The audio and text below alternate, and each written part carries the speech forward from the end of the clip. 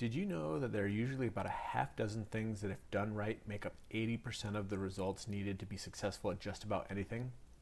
What successful people do that others don't is they find out what those half dozen things are, and then they focus 100% of their time and energy and effort into doing those half dozen things over and over again.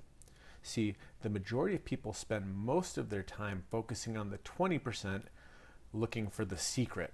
You know, that one thing that will give them 100% success. So while doing this, they tend to neglect the half dozen things that could truly make them successful if they just did them over and over again. So the half dozen things in It Works are: we blitz, we wrap, we repeat. And then completing the steps to success. You know, step 1, join the party. Step 2, wrap awards, get your 4 loyal customers. Step 3, go Ruby. You know, get 3 qualified distributors and help them get 2. That is it. Then do it again and again and again. That is what all of the successful people have done. The difference between success and failure is what is easy to do is also easy not to do.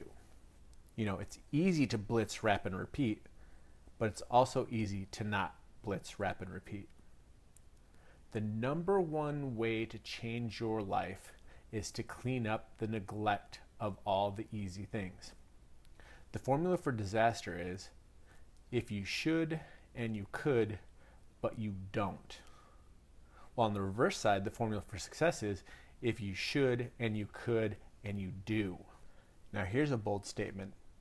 You know, it's easy to get rich, but the problem is that it's easier to neglect the easy things and not get rich. So your action for today is look and see if you are focusing on the major things or if you're majoring on the minor things.